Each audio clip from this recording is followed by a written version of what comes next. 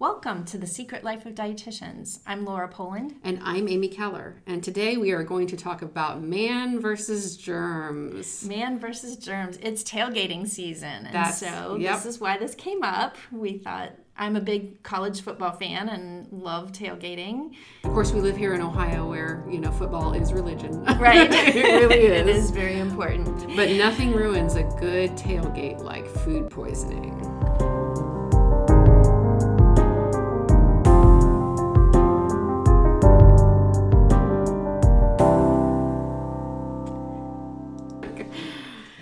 Okay, so we have... Go ahead. We have our first in-house guest today, and Yes. I am so excited. I know, this is so nice to have you here with us instead of virtual too. So we have got Mary Angela Miller, and she is a registered dietitian over 35 years. 15 of those years she served as the Director of Nutrition Services at the Ohio State University Wexner Medical Center. She has served millions of meals to our most vulnerable people, people who are in the hospital and severely sick, and those have all been very safely served. So now Mary Angela is a small business entrepreneur and owner of Keep Safe Food, LLC, and she is dedicated to consumer and personal food safety now. So we have brought her in to help us sort through tailgating and maybe foodborne illnesses, right? Exactly. Welcome, Mary Angela. Yeah. Very excited. Thank you, Laura. Thank you, Amy. Why did you kind of create Keep Safe Food? Why is consumer food safety an important next step for you? Well, let me tell you that my friends tell me nobody gets as excited about foodborne illness or food poisoning as you do. And that's okay. That's probably very true. But let me tell you why. I was a food service director for all those years. And over those years, people would come to me and say, I think I got sick on your salad bar. And I would say, why do you think that? Yeah. Because anytime somebody has food poisoning, they always think it's their last meal. And they always think it's the last meal that they ate out somewhere else or at a restaurant. Home. Interesting. So interesting. Yeah. I never thought of it that way. Mm-hmm. That's just fascinating. And the reality is that foodborne illnesses can happen up to 30 days after you eat a food, depending on what the organism is and what the food was and how healthy you are or are not. Right. So I just realized over time, I don't want to say that consumers are clueless about food safety, but I think they're misinformed. So my goal was to come up with ways to help consumers or people outside of the industry keep safe food at home, to give them the information that they need right where they are, right there in front of them when they need to know it. Yeah, It's so true. 30 days is amazing. That something can make you sick after 30 days. Right. It's just, So it's really hard to pinpoint what. Right. It makes it very difficult to track that down. Right. And I totally agree with you. I can see where people would say, it's the last thing I ate. And clearly I would never have done this in my kitchen to make myself sick. That's truly a revelation to me to think about how that I can totally see that in your position. Well, the other thing to think about is they're fairly common. 1 in 6 people has one every year. Wow. So, every year. Yeah, you have them pretty often. And when we talk about this, it's hard to remember what you ate yesterday, let alone last week, 2 weeks ago. So it's really hard to kind of track down how you got it. Yeah. But you want to think about how can I prevent it? And you may well have got it at a restaurant. I mean, think about at home. You might have, 1 to 3 people involved in cooking a meal. You might cook meals for 10 to 15 people over the course of a day or two, if you multiply that out. And think about the job I had. You're doing, 5 to 10,000 meals a day. Yeah. And it's not 1 to 3 people, it's 300 people. So there's more opportunity maybe in a big operation just because of the numbers. But the things that can cause a foodborne illness are just as likely to happen there as they are in your home kitchen. Interesting. So what does it take to become a food safety expert? I think it takes 2 things, expertise and experience, right? And so becoming certified in food safety is kind of like becoming a dietitian. Okay, first you have to get certified at some national level. So, for example, through the National Restaurant Association. And then you have to get certified in Ohio. Okay, so it's like becoming then licensed in Ohio. And then to become, that allows you to operate a food service operation. And then on top of that, you can become certified, as I have, in teaching food safety to other people. And then on top of that, you can become a proctor so that you can test other people as they become experts in teaching food safety. And then you have to recertify every 3 to 5 years. I just recertified last week, for example, as a food safety manager. Okay. And then, of course, running an operation, as I did for all those years, you get inspected. So that's where you develop your expertise, when the health department comes in and looks at your operation and makes sure that you not only know this stuff, but that you're doing this stuff. Practicing it, yeah. So that's kind of how you become a food safety expert. Okay. Awesome. So when we talk about food safety, what do you mean? Because that's such a broad term. Yeah. And I have to really think about how to answer that, because a lot of people think about allergies, right? And of course, allergies are important. Sure. But that's a specific reaction to a specific food for a specific person. So that's not what we're talking about. The other thing we're not talking about is like food safety is like organic or natural food safer for you than foods that aren't. You can get a foodborne illness, you can get food poisoning just as easily from a natural food. You can just become naturally ill, okay, as you can from a food that's not organic. That's super interesting. I think I had seen some research where I'd done a presentation on organic foods and saying that they're actually in some ways more likely because of how things are fertilized. That's right. They tend to be fertilized with manure. And that can create that. A lot of the recalls that have happened have been on organic products. So how can you tell if you have a foodborne illness? Well, one of the things that we were taught is that there's no such thing as the stomach flu. So if you've got those symptoms that kind of remind you of the flu, you might have a runny nose or, a sore throat and a bad headache, but also some of the GI involvement, and I don't think I need to go into detail there with what we're talking about. It's probably more of a foodborne illness than the flu. Okay, so even with that, the sniffles and everything, you're saying, like, even with the sniffles and things like that, if you suspect you have a stomach, when you said this to me before, I was floored by that. Like, there really isn't anything to a stomach flu. It's usually a mild or moderate, or in some cases a more severe foodborne illness. Because it really does impact your gastrointestinal tract. Okay. Now, curious, is there in fact stomach flus that occur? It's like noroviruses? Right. Well, norovirus, though, is considered a very common foodborne illness. Really? Yes, because it's a food handler issue. It's not just the food, it's also the food handler. And so that's why it's one of what we even call the big 6. One of the 6 big organisms that's responsible for the most common foodborne illnesses. Because you see it like on cruises that, you can take down an entire cruise ship with the norovirus. Right. And maybe it started from food service handling. Right, or it can be passed hand to hand. Right. So that's why on a cruise ship where you're in a contained environment, it might happen. But it can happen outside of that if somebody has norovirus on their hands and serves you a food with it. So it can be part of the food or the food plate or utensil that they handled as well. Yes. Wow. But you got it in your mouth that way.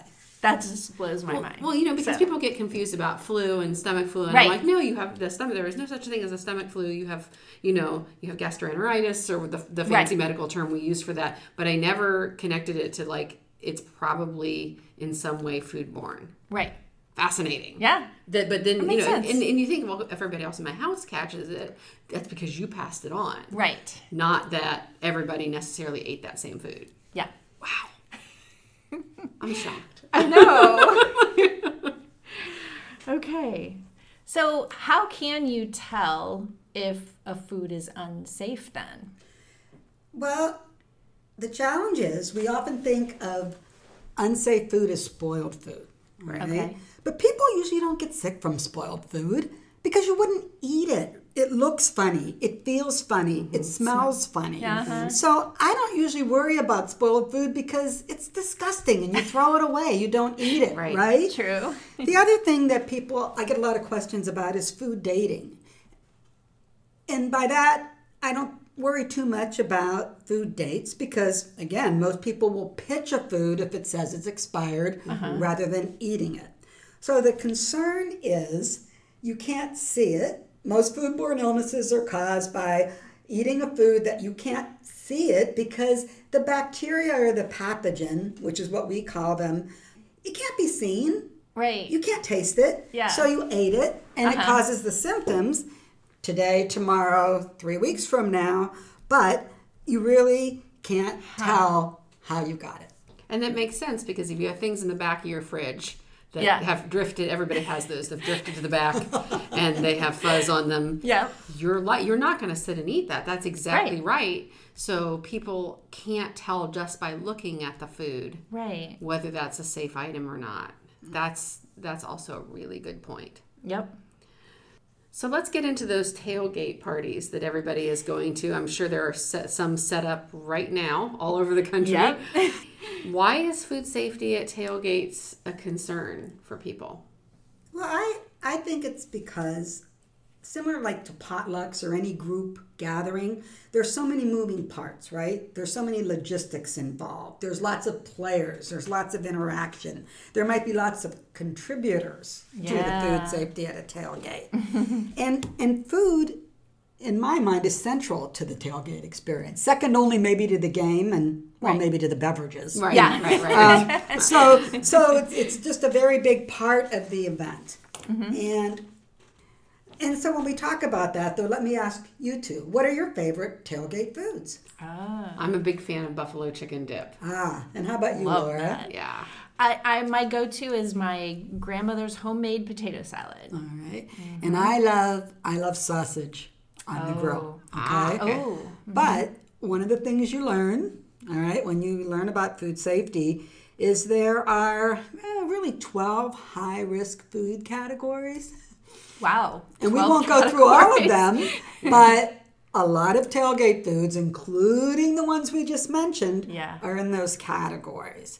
So when you talk about buffalo chicken dip, poultry is a high-risk item. Yep. And dairy, which I'm assuming there's some dairy in Cream the cheese, ingredients, typically. right? Yeah. Sour cream. Salad. Blue cheese. And when you talk about potato salad, we call those heat-treated plant foods, right? Because potatoes are plants, and you probably cooked them before. Right. And heat-treated plant foods, and then with whatever dressing you're putting on the potato salad is high risk. And for my love of sausages, ground meat are high risk.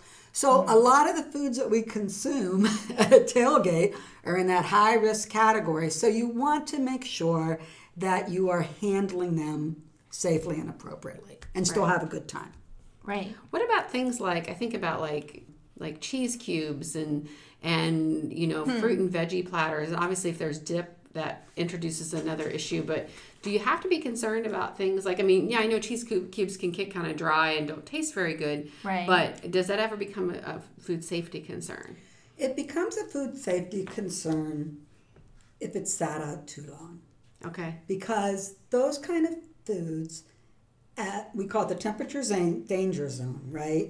And that's room temperature, right? Or if you're outside, it can be even warmer than room temperature because, even here in Ohio, we had 94-degree weather yesterday. If you were having a tailgate yesterday and you had cheese sitting out, it could potentially become unsafe after an hour.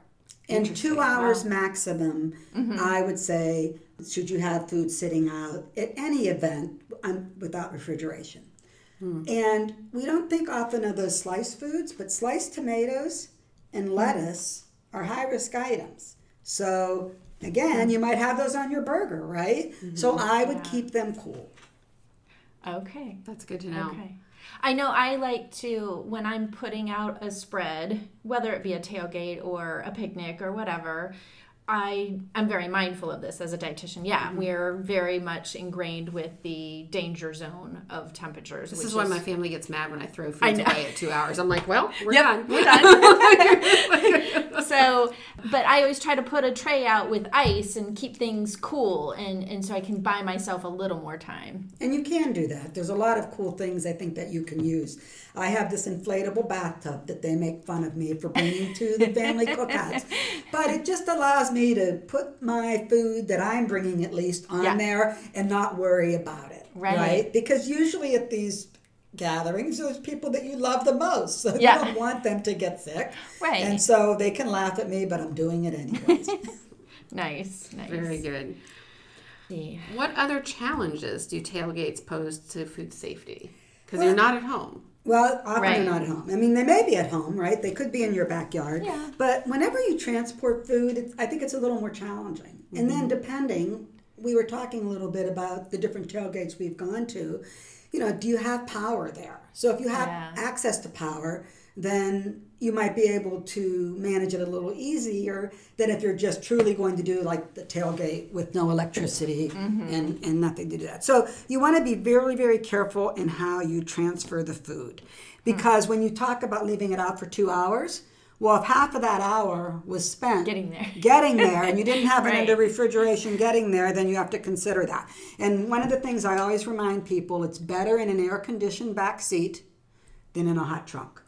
Makes sense. Yes, okay? For sure. So when you're transferring it. So I think transferring is one of the challenges. And, of course, access to electricity or power. If you have a way to keep things hot or enough ice to keep things cold when you get there. I'm even like that with my groceries. Like yesterday I went to the store in the afternoon and I was like weird about it. I don't want to put this in the trunk. I mean, I had a cooler and everything like that. I'm like, I have meat in here. I'd really like not to put that in the back. Yeah. I'm like that. Okay, so can you walk us through some basic tips for food safety? Just basic. Well, I would be glad to. You know, there's 4 separate categories, and they're pretty simple when you think about them. So first is clean, but think ahead, plan a little bit. Sanitizer wipes for your utensils, etc., and also hand sanitizer is a good idea. But think about what you're going to do with it after. So a trash bag and, you know, something to seal it off. And I always suggest one of those pop-up holders for your trash bag, because if you're going to be pulling it out and sticking your hand in it, it's so easy for your hands to get gross, and people don't think about washing their hands after they pitch something. Right. So that's why. Well, you do. Well, but you're right. Most of us don't.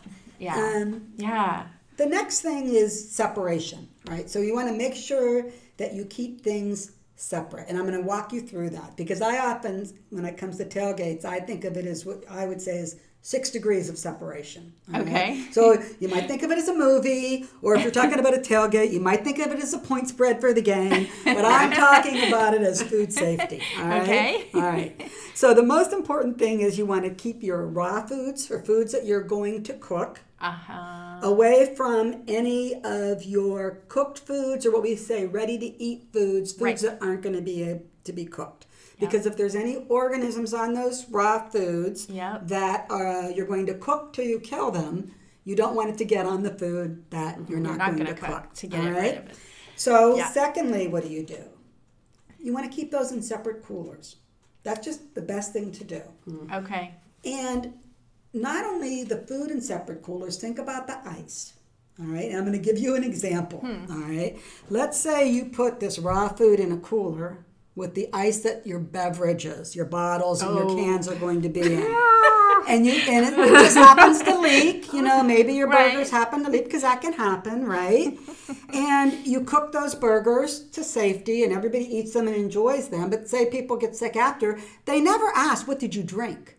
Right? And you may have contaminated every can or bottle, but even though you cooked those hamburgers to the right temperature. So not only separate coolers, but separate ice in the coolers, please.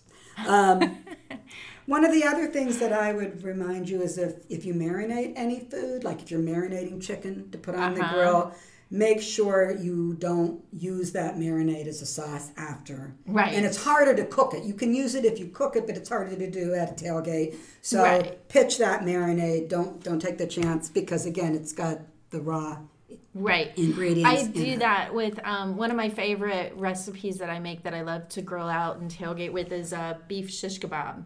Okay. And so I marinate the meat in a baggie, but then I marinate my vegetables in a different baggie. Okay. And I use that marinade, I heat it up on the stove and use that for my sauce. And I toss the sauce with my meat. There you go, because I've kept Laura. them separate. Okay, good. Okay. The fifth thing that I would remind you is make sure you use separate utensils, plates, serving dishes. And I'm going to tell you a true story of something that happened to me. I was invited over to a friend's house. It was a backyard tailgate, and let's just call him Manny. And Manny served me the hamburgers off the grill. And I thought it was a pretty cool plate, a little platter. It was like gray, and it was curved around the edges. And when he set it down on the table, I realized it was that styrofoam tray that you buy the hamburgers wrapped in and on. Oh, gosh. And I remember just going, what do I do? So when Manny went out to cook more food, I put those hamburgers in his microwave, and he made sure that I had them back up to 165 degrees and had the discussion later. I put them on a different plate. I put them on a different plate, and I just pitched the styrofoam tray. And then the last thing, or the sixth item, is don't mix your batches. So if you're serving mac and cheese or your potato salad or something, put out a small amount that people are going to eat fairly quickly. And then when it's gone and you have a second, say, batch, separate the batches. Because if one batch happens to have sat a little long or been contaminated, you don't want to add to that. You want to pitch that and come up with something fresh. So separation is just really important when it comes to tailgating. Yeah. And in your home. Yeah.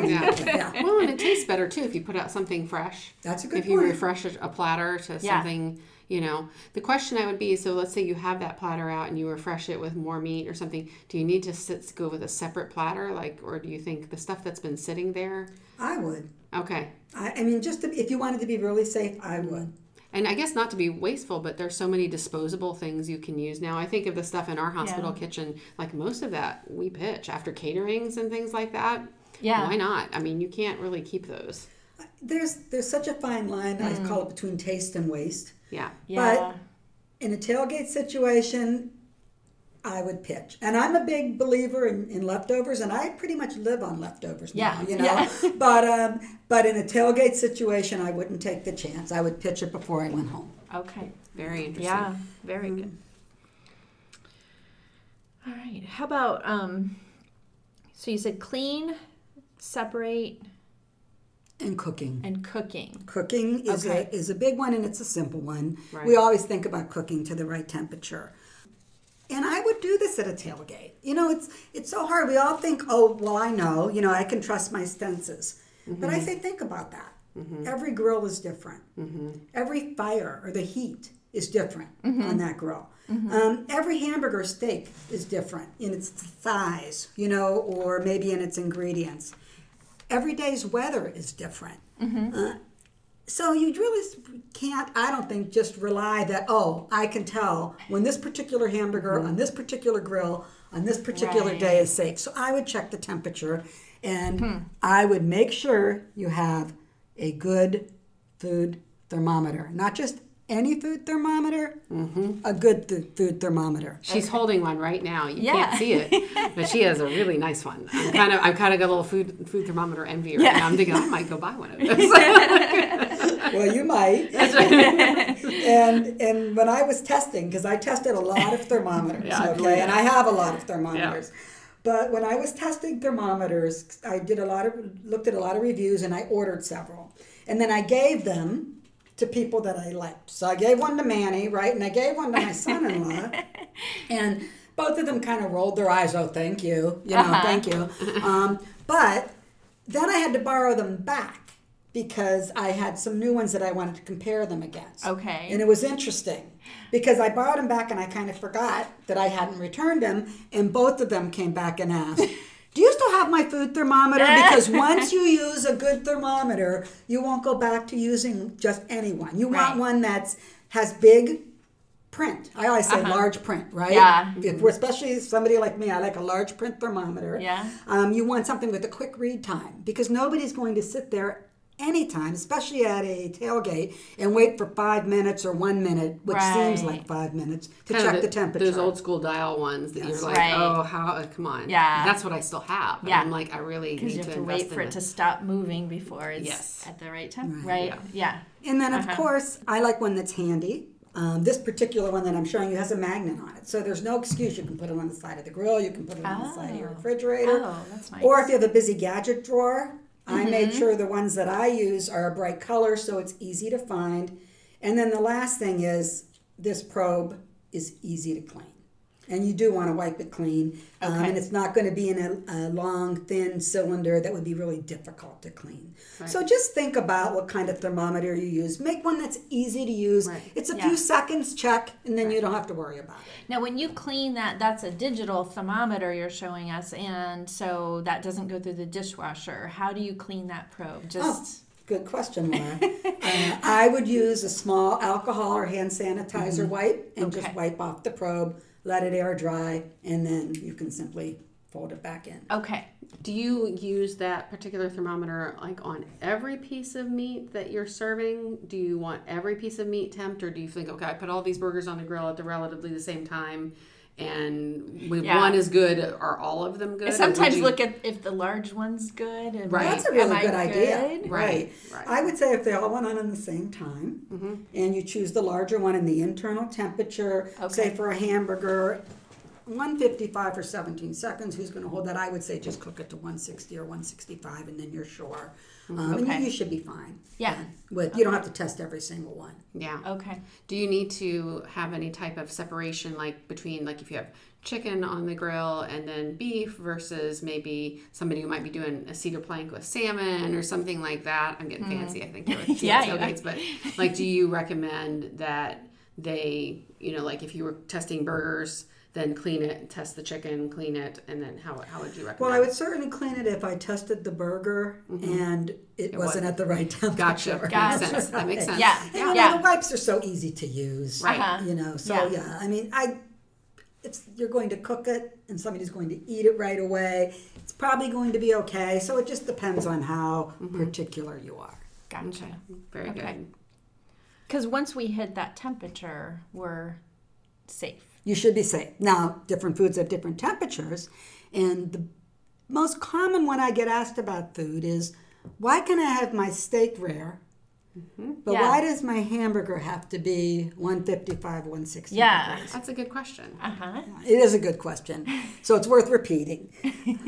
We talked about food not being sterile, right? But a steak is a solid type of meat, right?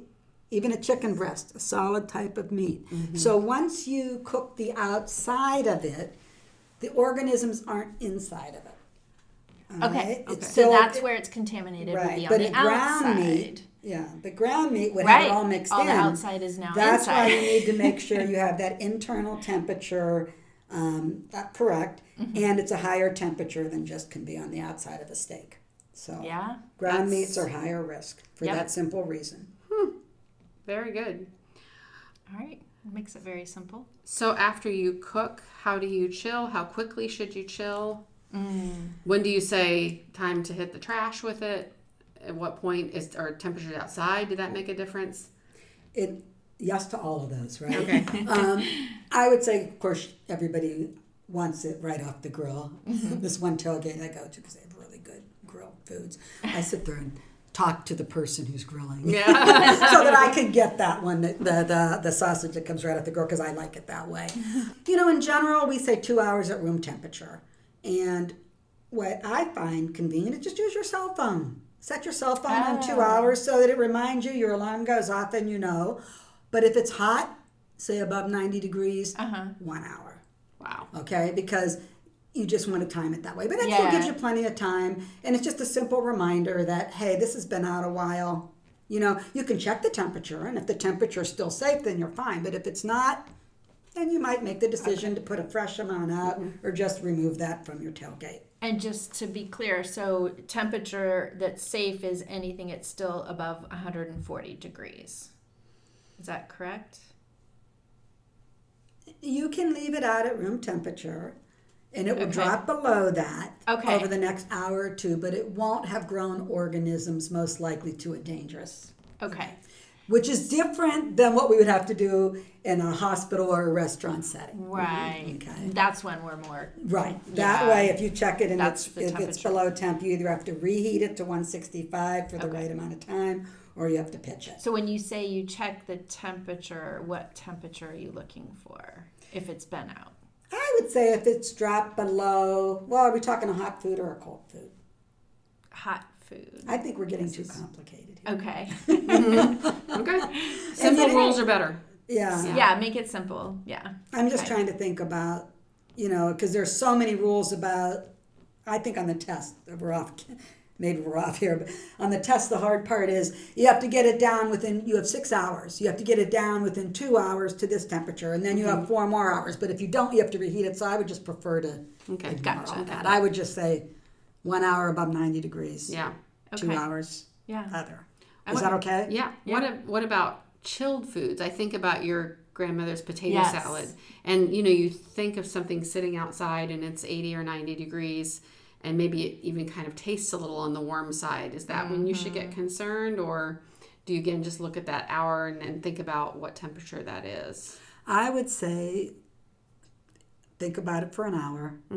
And if you have a concern, pitch it or put a new batch out. Yeah. Now, better safe than sorry. If you put it on ice, I've seen those things from like the companies like that have where you have some ice you can put in the bottom and a veggie, you can drop your veggie tray inside of it. Does that help you, or should you continue to check the temp?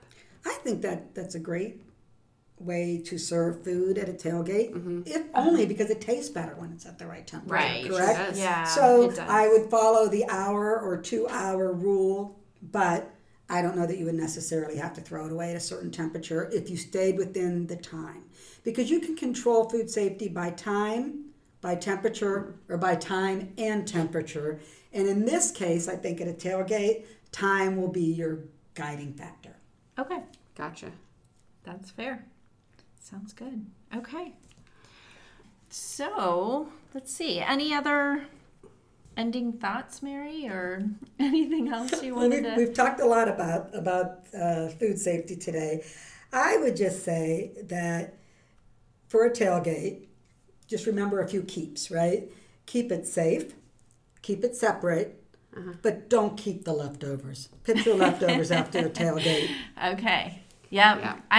It's hard for me to let go of leftovers too, like you said. I'm all about not wasting food and keeping those leftovers, but I think it feels better risky. safe than sorry. I mean, we have a home. My husband loves to grill out, and so we'll have like a home barbecues and things like that. And stuff might sit out for an hour on our kitchen counter, but that's at room temperature, and I feel pretty safe reheating those things as long as I heat them to like steaming hot. Right. Yeah. Everybody makes fun of me because I make things really hot in the microwave, but I think to me it makes me feel better about eating it. Yeah. But, I feel like it's not been sitting outside. It's been sitting in the house for an hour, and we put all the food away, and I feel pretty good about that. But I can see if you've been out at a tailgate from 8:30 to noon. Yeah. Right. Or after. Right. I'm kind of agree. Probably err on the side of safety. Well, there are tailgates where you're tailgating in the beginning. You go to the game and then you tailgate later. Have you seen those people that are serious tailgaters, right? Or avoiding the traffic? One of the two. No, I have one that I always stop to after the game. Yep.